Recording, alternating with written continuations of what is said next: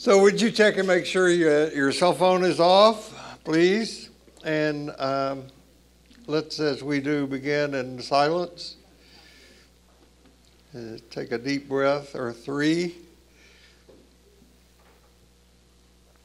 Brooke Summers Perry, who's been has a new app, which I'm going to tell you about when it goes online, and hopefully get her to come and talk to us some about the Enneagram prior to Suzanne Stabile says you take 3 deep breaths. So let's do that.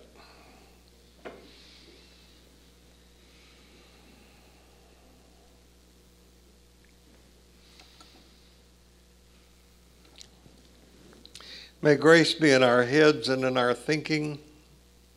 May grace be in our eyes and in our seeing. May grace be in our ears and in our hearing. May grace be in our mouths and in our speaking. May grace be in our hearts and in our understanding. And may grace be at our ends and at our departing. And I'm going to skip this because we're going to talk a lot about that. So no matter who you are, no matter where you are in your spiritual journey, you are celebrated here. First of all, I want to thank those of you who were prompt in your response to putting together a coalition, a team, to do the Suzanne Stabile event. We have enough people, thank you, and we're going to be starting the publicity on that probably in 2 weeks. It's quiet around here right now. A lot of people are on vacation and that sort of thing. But as you know, Suzanne Stabile is going to be here the last Saturday in September. And then she'll be here. She'll be here all that Saturday. And then she'll be here on Sunday morning, preaching here, preaching. And then the next day she's staying for staff development.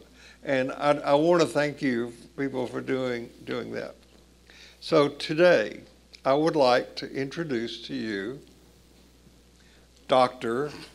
Holly Hudley. What did you say Huh? some time ago? You might have said this to me privately. You said, you know, when you finish this thing and we sit up here together, we're going to be a paradox. I did say that. Mm-hmm. Yeah. Good one. I like that line. Yeah. So how's it feel? I mean... Are you charging more now? Yes, I am. No. How does it feel? Like a relief. I mean, like giving birth a little bit, Yeah? to be honest, yeah. Only it was 5 years of pregnancy, not 9 months. So I feel happy, I feel excited, I feel terrified, I feel like, I feel proud. It's all of the things. I've shared this with people in here, but I want to say it again publicly. There were some of us who were privileged to attend your doctoral defense. Yeah. And Holly, it was just brilliant. It was just wonderful. Yeah. And after it was over, the Holly's committee, and your chairman, what's his name? Matt Siegel. He's brilliant. He's brilliant. He's just brilliant. Yeah. Anyway, he announced that Holly's doctoral dissertation committee would go away. This is all on Zoom, so they went away for a while. And then he came back and he said, well, or should I say Dr. Hudley, and everybody just broke out into tears and applause and everything. But it was brilliant. I wish you would do it here. A defense. Well, some version of it. I think it's so interesting that it's called a defense. You know, I mean, it's like my favorite part of the process was the conversation that got to happen. You do this defense, a presentation where you have slides and you convince everybody of your research and why it's important, and then you have a conversation about it where people ask questions. Anyone who's done this knows this. And I just think defense is the entirely wrong word for it. What would you call it? A presentation even is better, a conversation, a dialogue, an initiation maybe. But defense is like you're immediately like, I got to defend myself. I got to prove to you why I'm worthy. Were you nervous? I did this kind of grounding exercise right before it, and I was not nervous. I was excited. I was nervous about a day before, but I felt really good. Well, and these people will see some of that. You're an artist, and you've been doing artwork every day since getting this done, a lot of days. But the slides that you presented at your dissertation were works of art, and they were some of them. They were Not all of beautiful. them. Yeah. I will tell you a story that when I did my doctoral dissertation, the night before, I developed a tic in my right eye. I was so anxious about it, and I didn't know what to expect. And once you're in the club, you sort of get it. Well, you just did a kind of performance. It's an initiation. Yeah. They're all going, she's going to get in anyway. Yeah. You know? We wouldn't let her get this far if she weren't going to, I mean, Right. we hope, but So there's that fear that they're going to come back and go, sorry. at the time, then when I went actually to get are you going to go get a hood and all that stuff? I don't think that, because I'm a summer completer, I don't think that the ceremony happens until next spring. Were you going? We'll see. Yeah. I'm so kind of like this is what we're going to talk a little bit about this. I'm not a super big ritual person in that way. But I think that's a way of also minimizing the accomplishment, that it's like, I don't need this celebration. But When I went to get my doctoral dissertation, Douglas, my son, had so far that year perfect attendance in school, and he didn't want to miss. he got to go to Astroworld. No, I wanted him to go see me walk across the stage, and he didn't want to miss school. Yeah, because you get to go to Astroworld if you have perfect attendance in HISD. I didn't remember that part. Yeah. But anyway, he kept saying, I don't want to go, I don't want to go, I want to stay and go to school. And so I used this line on him, but Doug, I'm going to become a doctor. And he said, yeah, but not the kind that helps people. Oh. That happened. Thanks, son. So you're now going for another certification as a spiritual director. And this also it's interesting. Like, I really have to honestly ask myself is, when does that need to stop? Never. Because I love learning. I'm a lifelong learner. I think many in this room are. That in some way or another we pursue knowing. We pursue trying to know something. But at some point it's like, all right, really, how many more certifications and whatever? At some point you just have to go put your nose to the ground and get some things done. So, yeah. But you're going to do it. But I'm doing it. Yeah. Yeah. Yeah. So, Yeah. okay. Yeah. You can continue to be our guide today. So Holly and I are sitting here together because we have been in conversation every day this week except Friday. Yeah. Like old times. Like old times. And we've been talking about this. And we call today's time Sea of Faith. So I want to give a background for this. Sea of Faith is a book written by Don Cupitt. Don Cupitt I met probably in 2020, and he was a member of the Jesus Seminar, which now I don't think exists. No way you met him in 2020. Nobody met anybody in 2020. Oh, no, I'm sorry. It must have been 2000 is what I meant. Okay. I meant 2000. Well, I'm 98. That's right. We figured that out the other day. I've aged some more. Yeah. Okay. Yeah. So I met Don Cupitt And I'm 27. I keep going down, you keep going up. Yeah. I met him about 25 years ago. Okay. Let me put it that Yeah. way. He was a priest in the Church of England, member of the Jesus Seminar, and I read not this book that's on the screen, but a series of papers that he wrote in preparation for one of the Jesus Seminar meetings. He's brilliant, I think. Now, you've seen him on the YouTube. I haven't read the book, but he has this series of 6 YouTube videos, which are, they're Okay. They're okay. They're 25 years old. You can listen to them like a podcast. You don't have to watch the visuals. The visuals are more like slides, so I would walk my dogs and listen to them. And they're a good, I think, encapsulation of what the book is. They're interesting, they're informative, they're historical, they're putting it all in context, kind of. Why do we do this thing called spirituality, religion? Why do we do this? So here's the metaphor that Don Cupid got from a poem by Matthew Arnold. And the poem is that the sea comes into the shore and in the process changes the shore.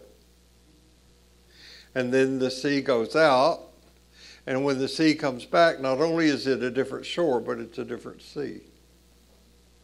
Make sense? You get the metaphor? So what Don Cupid is saying is that faith is like that. There's a sea of faith that comes up against us, the shore. That's what I take it to be. And the sea goes out and then comes back, and it's a different sea every time we encounter it, and we're different every time we encounter the sea. Does that metaphor make sense to you? You know what we're saying? Yeah.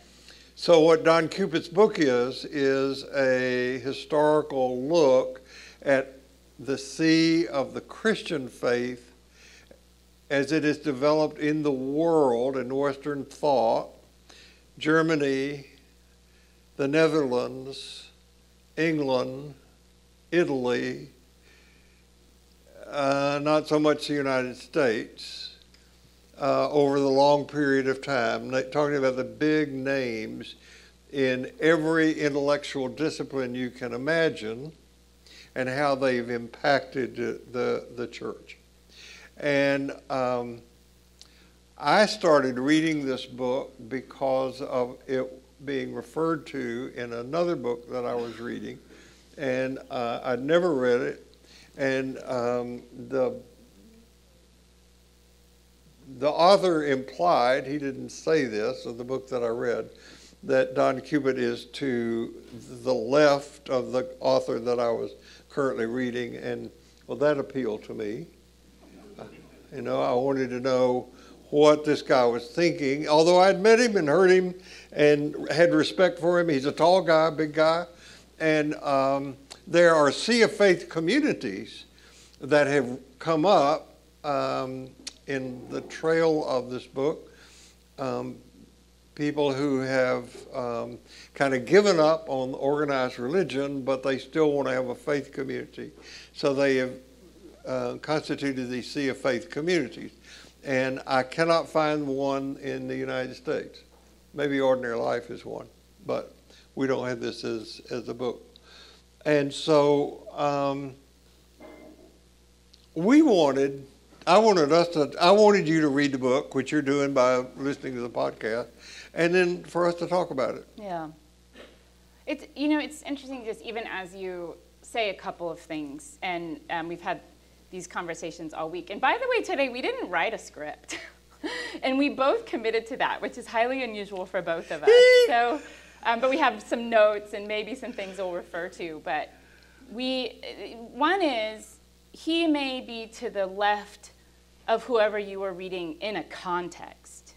He's not, but in another context outside of, let's say, the Christian tradition or the Abrahamic tradition, he's not radical. But within the tradition, he might be conceived of as radical, right? So we hold that with parenthetical degrees of radicalness. And the other thing that kind of is always interesting to me, that I like cringe when people use words like people of the faith or believers. You too? And it's because I think we're all people of faith. To get up in the morning requires a little degree of faith. Like, is the floor still there? Is everything still here? So to just get up and do life requires some amount of faith, some amount of trust that there's a purpose for us getting up. And so I don't love the idea that like faith only occupies this one thing called religion. Because we have this binary that people say believers and non-believers, people of faith, people without faith. And then we've got a separation, you know? I think one of the great points that Cupitt makes implied and explicit at the end of the book is that when you use words like that, you have to know what they mean, you know? And so that I wanted to jump on this phrase, love letters to modern mystics, because I think in his own way, Cupitt is a mystic. And what impresses me about the mystics and the people that he writes about is that they all are within a faith tradition. They've transcended that tradition. They may have been critical of that tradition. They may have had another way to think about that tradition. But like Jim Finley is Buddhist Roman Catholic. And I certainly think that he has transcended that tradition, but he teaches from within that tradition. And I would say that about Shelby Spong or any of the people that's mentioned in Dan Cupitt's book. Yeah. And so I think love is what matters. I think mysticism is being able to get higher and higher on the developmental levels that we have talked about. There's nothing spooky or weird about being a mystic. And I found this graphic in the text of Jan Phillips' emails. You all remember Jan Phillips when she was here? Roman Catholic nun who got kicked out of being a nun because she was gay. And this image is on, I think she still is gay. She still is gay. I didn't mean to imply that she wasn't. So. Because she was gay. It was just All right, she still is gay. And there that's another image of faith community, which we could talk about. Anyway, this image was on her email that she sent out, and I asked her if I could use it, and she said yes, and she didn't know where it came from. So I love this, hugging the cosmos. So.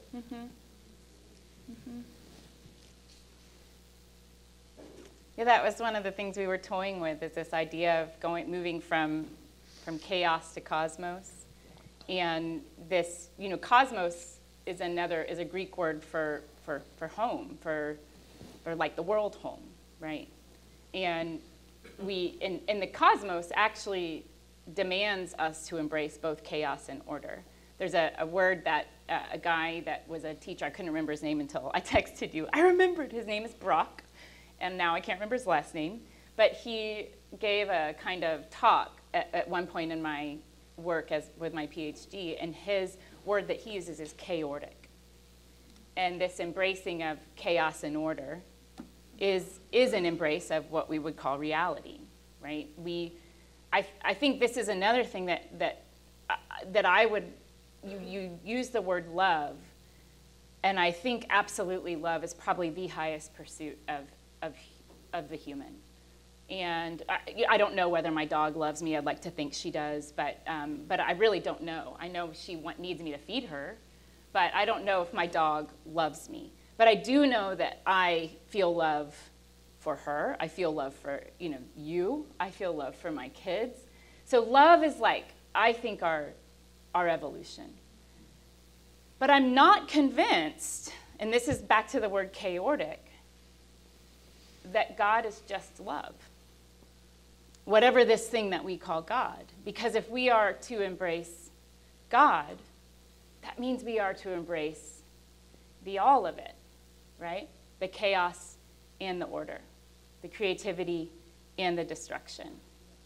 And that's a really hard thing, I think, for people who come up in the sort of Western Christian tradition to embrace, is that it's not just love, but it's the both andness, the chaos and the order, the love and the destruction, the love and the hate that we must come to kind of recognize in ourselves and in this journey. Well, one of the people Yeah. that Don Cubitt spends a lot of time talking about is Carl Jung. Mm-hmm. And Carl Jung has his definition of God as that which willfully cuts across Yeah. my life in disrupting ways, All things. all things. Yeah.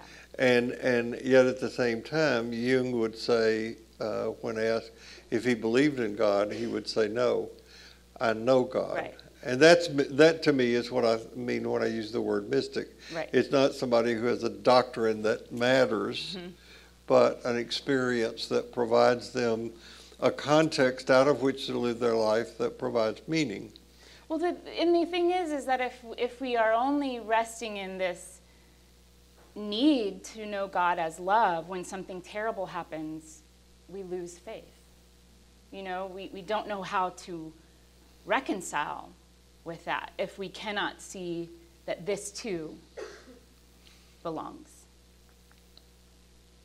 So one of our clergy here, Brandy Horton, who's preaching today, preached probably the best Good Friday sermon I've ever heard in all my life this past Good Friday. And the title of the sermon the title of the sermon is With. And she began by saying that she didn't believe in Good Friday sermons.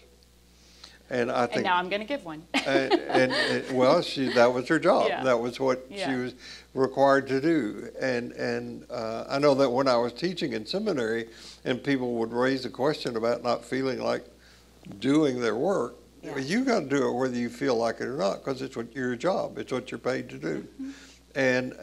But the title of her sermon was that God is with, no matter what. Yeah. No matter how it seems. And I think that one of the reasons that I wanted to talk a few weeks ago about this evolving understanding of God as not being out there, and I may modify my statement at some point, but if there's one thing I would like to be remembered about my teaching here, in addition to having a daily spiritual practice and using your turn signals, it would be that God is not out there. Yeah. God is here and here. Yeah. I think that's a very Jesus teaching. Yes. And so that's the tradition I want to teach from.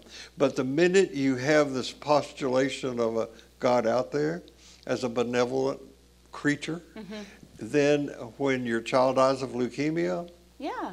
you wonder, well, where was this God? And when someone says to you it was all part of the plan, right? Yeah. Then what it does is it erases your grief and your anger and your right to just like feel into this very human experience of loss and grief and anger and, you know, and I sometimes I think we want this like palliative God.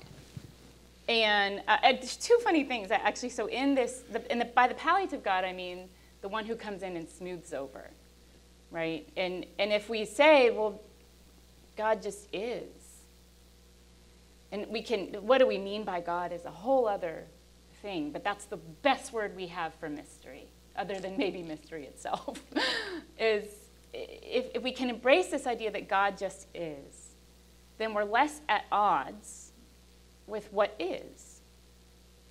You know, and I think one of the questions you had this week was, and we're kind of doing this for ourselves, we were going to ask each other questions. Now I'm asking myself the question you were going to ask me, which is, why are we doing this? And I think one of it is to soften the edges, to not be so rigid about who we are, what we believe, and what we need to hold on to in the world, and to kind of blur those lines a little bit and say there's much more than just this hard edge. A woman that I met recently, she was like a firecracker. She said, I'm part woman, part man, and part hound dog. I was like, I want to say that when I'm in my 70s. And she gave me this image of her dove hunting with her brother when she was little. But she said this phrase, she said, you can either hold on to life like a rope or like a baby bird in your palm. And one clings and won't let go, and the other nurtures and creates a soft space, and maybe even allows the baby bird to fly away eventually. And that image has just really stuck with me. We can cling for dear life, or we can soften. And so my answer to why are we doing this is a little bit about softening the edges and creating more questions than answers. So one of my favorite Yeah. Zen teaching stories is about the Zen master who started teaching and attracted a huge following. And there was another Zen master in the village who was jealous of him. And so he was going to upset the teaching and get the students to come to him instead of this person. So what he did was got a baby bird and put it in his hand and took it to the Zen master, and he said, tell me, Zen master, if you're so smart, is the bird in my head dead or alive? And if the Zen master had said it's alive, he was going to close his hand and kill the bird, show him dead. If the Zen master said he's dead, he was going to open his head and let the bird fly away. So he had him either way. That's right. Yeah. So he had with the Zen master and said, tell me if you're so smart, is the bird dead or alive? And the Zen master said, that, my friend, is entirely up to you. Yeah. And I think that the reason that we're doing this is to prepare for a series that I said I wanted to do coming up, which is to do an in-depth dive, another I know, you forgot. in-depth dive into the Lord's Prayer. And so I've started working and reading about that, and I wanted to do that because I think the Sea of Faith changes how we understand ourselves as the shore. That's constantly changing. And also how we understand what comes at us. And we're going to talk about that in a minute, whether that comes at us from tradition or scripture or reason or experience. It's changing all the time. That's right. Yeah. Well, before we get in that path, I'll just mention this book that I've been reading, and you can see it's called Integral Psychology. And I want to say it's less about psychology than it is, although it is informed by psychology. It is really about philosophy and spirituality. And his premise here is about how Eastern traditions tend to focus on the mind, and Western traditions tend to focus on the spirit, but we're missing this integration with the body. And the lack of attention to the body disallows this full coming together within the human being, right? And he's got, and what he says is the fundamental rupture of our time is the fragmentation of the self. And how do we sort of reassemble the self? I mean, honestly, the second we're born, we're fragmented because we come out of oneness and suddenly we're our own being. but how do we actually reassemble the self in such a way that we're living into wholeness?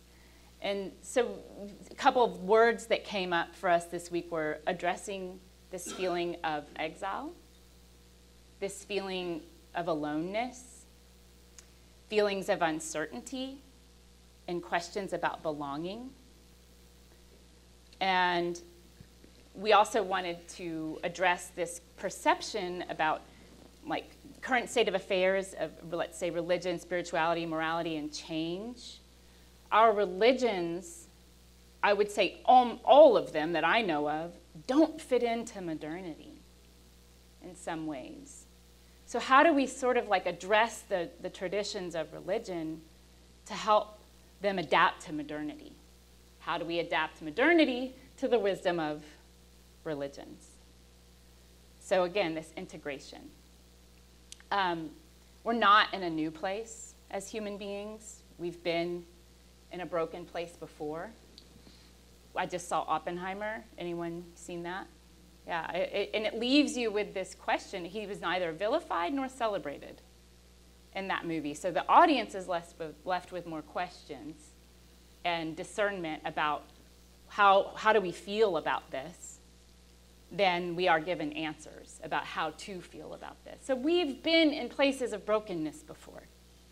It's not new, and it will never go away. The question is really, can we integrate the brokenness with the pursuit of wholeness? And one of the things for me is why am I even interested in this kind of thing called spiritual direction or spiritual formation? And I guess it's because human beings have been trying to make sense of it for as long as we've been human beings, it seems. Our pictorial languages, we're trying to make sense of what's, the out there and the in here. But the other part of it for me is less about how do we make sense of the mystery and more about how do we make sense of being ourselves? How do we make sense of being human? And that's why I'm interested in this. There's this beautiful quote. We'll get to that. We can get to that later. Do you want to talk about this? Your 4 slides? Yeah. The quadrilateral? Yeah. What did you? Yeah. Tell us about it. I think the phrase was coined. Dr. Mangson is here and could correct me. Schubert Ogden, is that right? Theologian at Southern Methodist, at Perkins Southern Methodist, came up with this thing called the quadrilateral as making up the content of, it's kind of like a yardstick or a ruler of things to consider, things that are important. Tradition, scripture, reason, and experience. And I put them in this order because now we're talking about in the Christian tradition, right? Although I have some acquaintance with some other religions, this is speaking to the Christian religion. Up until the 14th, 15th century, this is the order in which the quadrilateral was experienced. Tradition, nobody could read. Few people could read, so the tradition was handed on by people in power, clerics in power, to you lay people who don't know anything. That's the way that it was thought. But we're taught through stories and the stained glass in windows. You know that in the churches in Europe, they didn't have pews for people to sit in. So when you went to church, you stood for the entire service, for the Mass. And so the stained glass windows were ways to convey the biblical stories in pictures and images to people. So tradition came first. Tradition was handed on by the church to the people, backed up by things that were in the Bible, and then came experience. And then when Martin Luther came on the scene, that changed, and Scripture got put first, because everybody is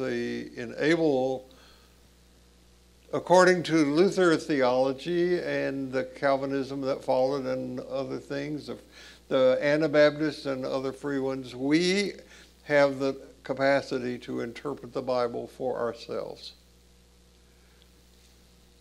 I remember that growing up as a Baptist, that was a really big thing that was taught to me. We were capable of interpreting the Bible ourselves.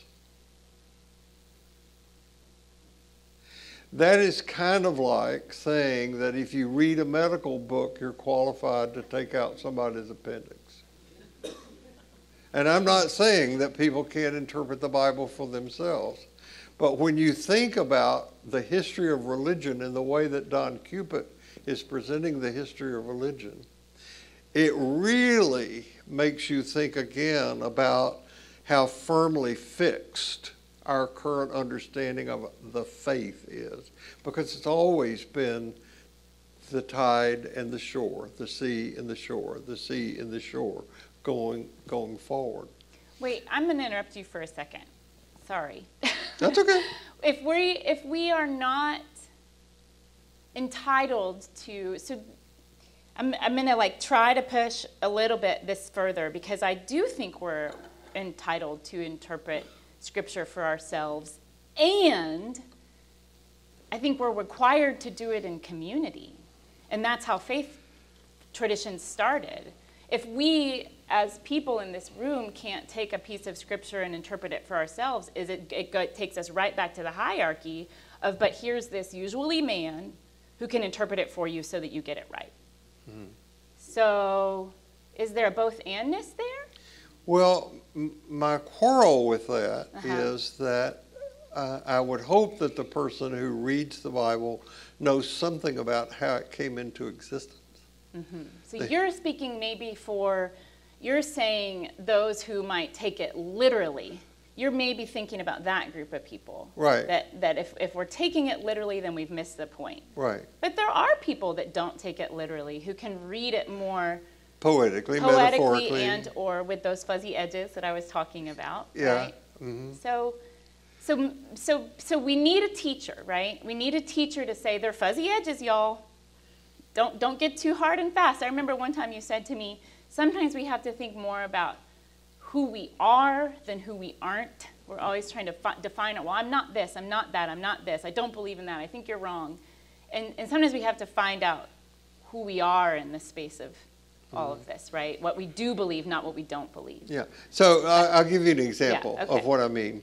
I mentioned when I did the talk on Is Life After Death, about having an experience where a guy came up and confronted me here in class about that. During the time that I was doing that material on biblical literacy, I said something about you can't take the Bible literally. I mean, anybody who knows the history of the development of Scripture can't do that. And this guy came up. These are always guys. I don't know. Maybe, I don't know. Anyway, he came up and said, how can you say that? Because it says in Timothy, all Scripture is inspired by God. That's an example of what I mean by misinterpretation, because when that verse of Scripture was written, there was no Bible.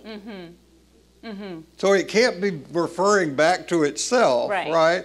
So if somebody says, oh, there's this verse in the Bible that says all Scripture is divinely inspired by God and can be trusted, then I can trust the Bible. That's not what that verse says. That's what I mean. And that I think that if you're going to use the Bible as a guide, I wish that more people were knowledgeable of the Bible. One of the things that I am so very grateful to my Southern Baptist heritage about is that we learned the Bible. And if there are any Southern Baptists in this room, we've ever been to a sword drill? You know what a sword drill is? Sword drill. For those of you who do not know what a sword drill is, and by the way, we had what's called the 8-point record system when we went to Sunday school. You checked off all these points to make sure you were going to go to heaven. And one of them was, did you bring your Bible to church? And we in junior high, late grammar school and junior high, the Sunday school teacher would put a line of kids up in the front of the class with the Bibles in their hands down here. These were our swords, the sword of the Lord. And we would have sword drills, and somebody would give a verse of the Bible. You'd see how fast you could open it up. Exactly. Psalm 118, verse 7. Get ready, draw swords. Did you hold the Bible just like this? So this is like rock, paper, scissors. Yeah, well, no, you couldn't use your thumbs on the edges and cheat. And Psalm 118:17, charge. Wow. Draw swords, charge. And anybody who knows the Bible knows that Psalm 118 is right in the middle of the Scripture. So you open right to the middle, then that's where it is. John is like a little further this way. And, so I wish people knew that. I wish people knew when Dr. Langston was given the history of theology in the first 11 chapters of Genesis, a brilliant great presentation. Everybody ought to know that stuff. Everybody ought to know that stuff. So that, I think in that sense, I would. So we're saying like deliteralize it. Right. Yeah. Right. But and I just want to offer, probably most people in this room are at a point where they already can. And so I just want to be careful about this hierarchy of saying you can't read the Bible and then think you can go do an appendectomy. But because actually we can, and that's some of it is like we need to trust that we can have a relationship to Scripture that is poetic, mystical, non-literal, as Jim said last week, and interpretive. And it is so helpful to do that in community with guides so that we all then become guides of our own becoming, right? The Bible is to me like a family photo album. Really messed up one. Just saying. Right? And here's Cain who killed Abel. Yeah. It was created by our ancestors that meant so much to them, and it's been handed down through generations and all that. And so that when you look into the Scripture, you see what our ancestors thought was important to be used as an informative, inspirational guide for living the faith. Right. So I think it's a really good time, and I know we're getting to the next couple things on your list, to read that poem, I Feel Sorry for Jesus. Well, can we do the rest of this? Yes. All I want to say is that over time, the emphasis on the quadrilateral has shifted. And then we went through a period of time where experience was the top thing of the four. The four were still there, but they mattered. Experience would be back during the time when Jonathan Edwards preached, for example, the Great Awakenings, the start of the Methodist movement in the Church of England. God strangely warmed my heart, said Wesley. When people had a great awakening, their personal experience. And there was the big evangelical emphasis was on having a personal relationship with Jesus Christ. That was it. And it puzzled me for a long time what that meant. But everybody does have a personal relationship with Jesus Christ. You have the relationship that you have. That is your personal relationship, whatever it is.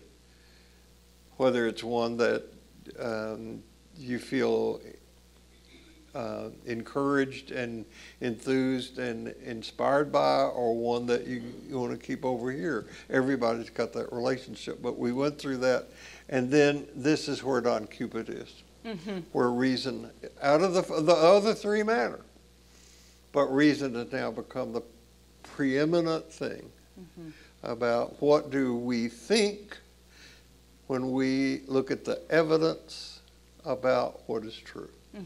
So I just want to get that out there. Yeah. Thanks for letting me interrupt you. But and I love what, in this work with Sea of Faith, one of the things that Cupid says that was so wonderful about the immersion of psychoanalysis was that this is kind of the human struggle to kind of bring, first of all, together the conscious and the unconscious, but also the efforts to understand God, what we call God.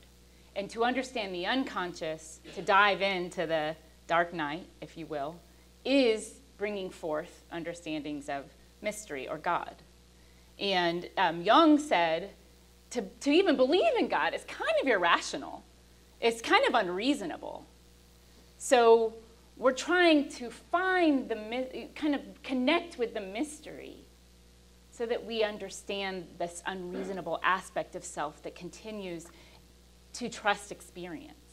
So continues to, and I loved that, this kind of, it is unreasonable to try and understand God. So yet we do it anyway. Before we get away with it, Yeah. and this will be the end of it, I just want to remind you that you can go on YouTube and you can see of Faith, search on YouTube, and you will see 5 documentary programs. I think it's 6. It's 6. 6 documentary programs that were done on the BBC, and so you can watch them free on YouTube.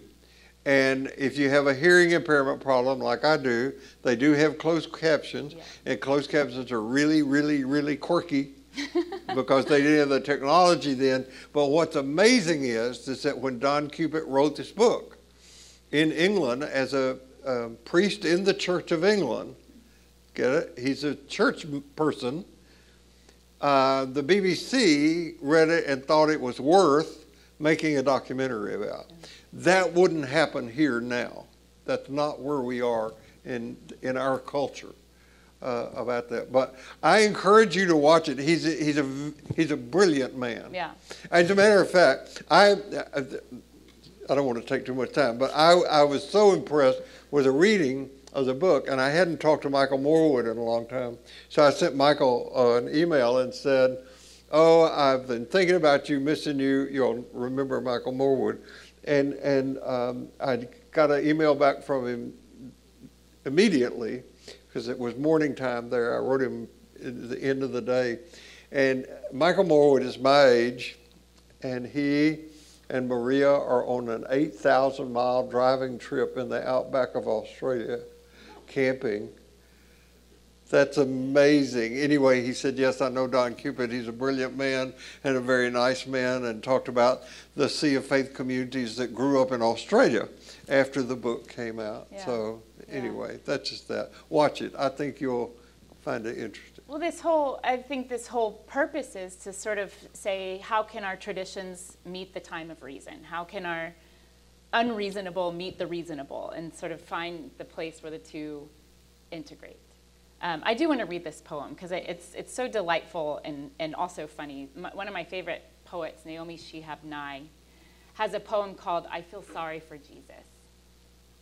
And she writes, "People won't leave him alone. I know he said wherever two or more are gathered in my name, but I'll bet some days he regrets it. Cozily they tell you what he wants and doesn't want, as if they just got an email. Remember telephone? That pass it on game, where the message changed dramatically by the time it rounded the circle? Well, people blame terrible pieties on Jesus. They want to be his special pet. Jesus deserves better. I think he's been exhausted for a very long time. He went into the desert, friends. He didn't go into the pomp. He didn't go into the golden chandeliers and say, the truth tastes better here. See, I'm talking like I know. It's dangerous talking for Jesus. You get carried away almost immediately. I stood in the spot where he was born. I closed my eyes where he died and then didn't die. Every twist of the Via Dolorosa was written on my skin. And that makes me feel like being silent for him, you know? A secret pouch of listening. You won't hear me mention this again." That's great. That's really good. Mm-hmm. So you have more, and we have so much that we were going to do. Yeah, we knew this would happen. All right, so I thought that we would talk about kind of the three things that I wanted to be kind of guardrails as we go forward, to talk about the growing, evolving understanding of God, self, and the path illuminated by the life and teachings of Jesus. And also kind of our dialoguing about death and prayer and that sort of stuff. But I don't think we're going to have time. Yeah, we got 3 minutes. We'll make it all make sense. Yeah. I mean, Jim gave us the first, 7 chapters of Genesis, or was it 11? 11. In 45 minutes. We can do it. 3 minutes. Ready, go. No, just kidding. I think what happens when Bill and I start talking is that we have all these words, and maybe we need to be silent for a minute and just absorb that these 4 things, through experience, through tradition, through our practices, we both know and don't know. You know, I don't, having a doctorate, having us sitting up here doesn't mean that anyone knows more or less. It's more like opening the doors to say, like, here are the soft edges. Come in. Let's play around a little while. And I think that, you know, one of the reasons we build buildings with walls is because soft edges are challenging.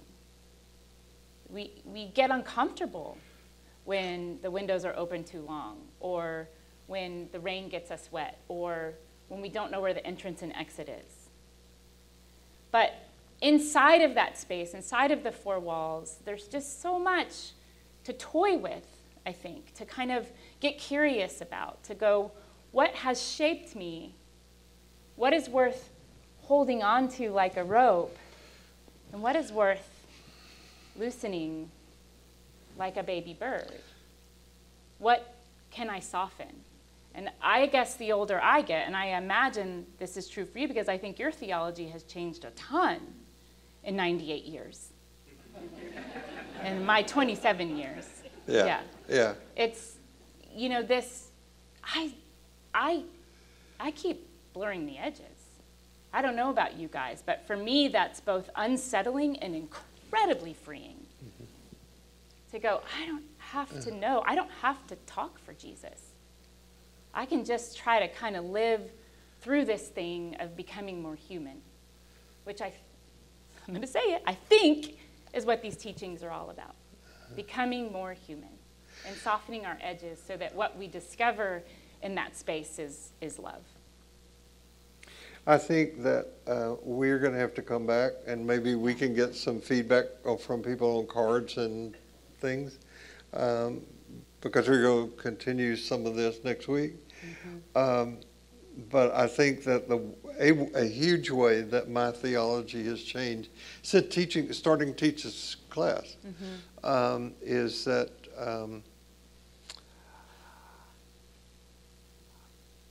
I began really wanting to connect psychology and spirituality, and then, and people have heard this before, after 9/11, I wanted to fight fundamentalism, and that took me in more of an intellectual thing to understand the Jesus of history and to understand the Bible and the origins of stories in the Bible and all that sort of thing. And I keep saying that if somebody studies history, they won't come out with a belief that there's one way.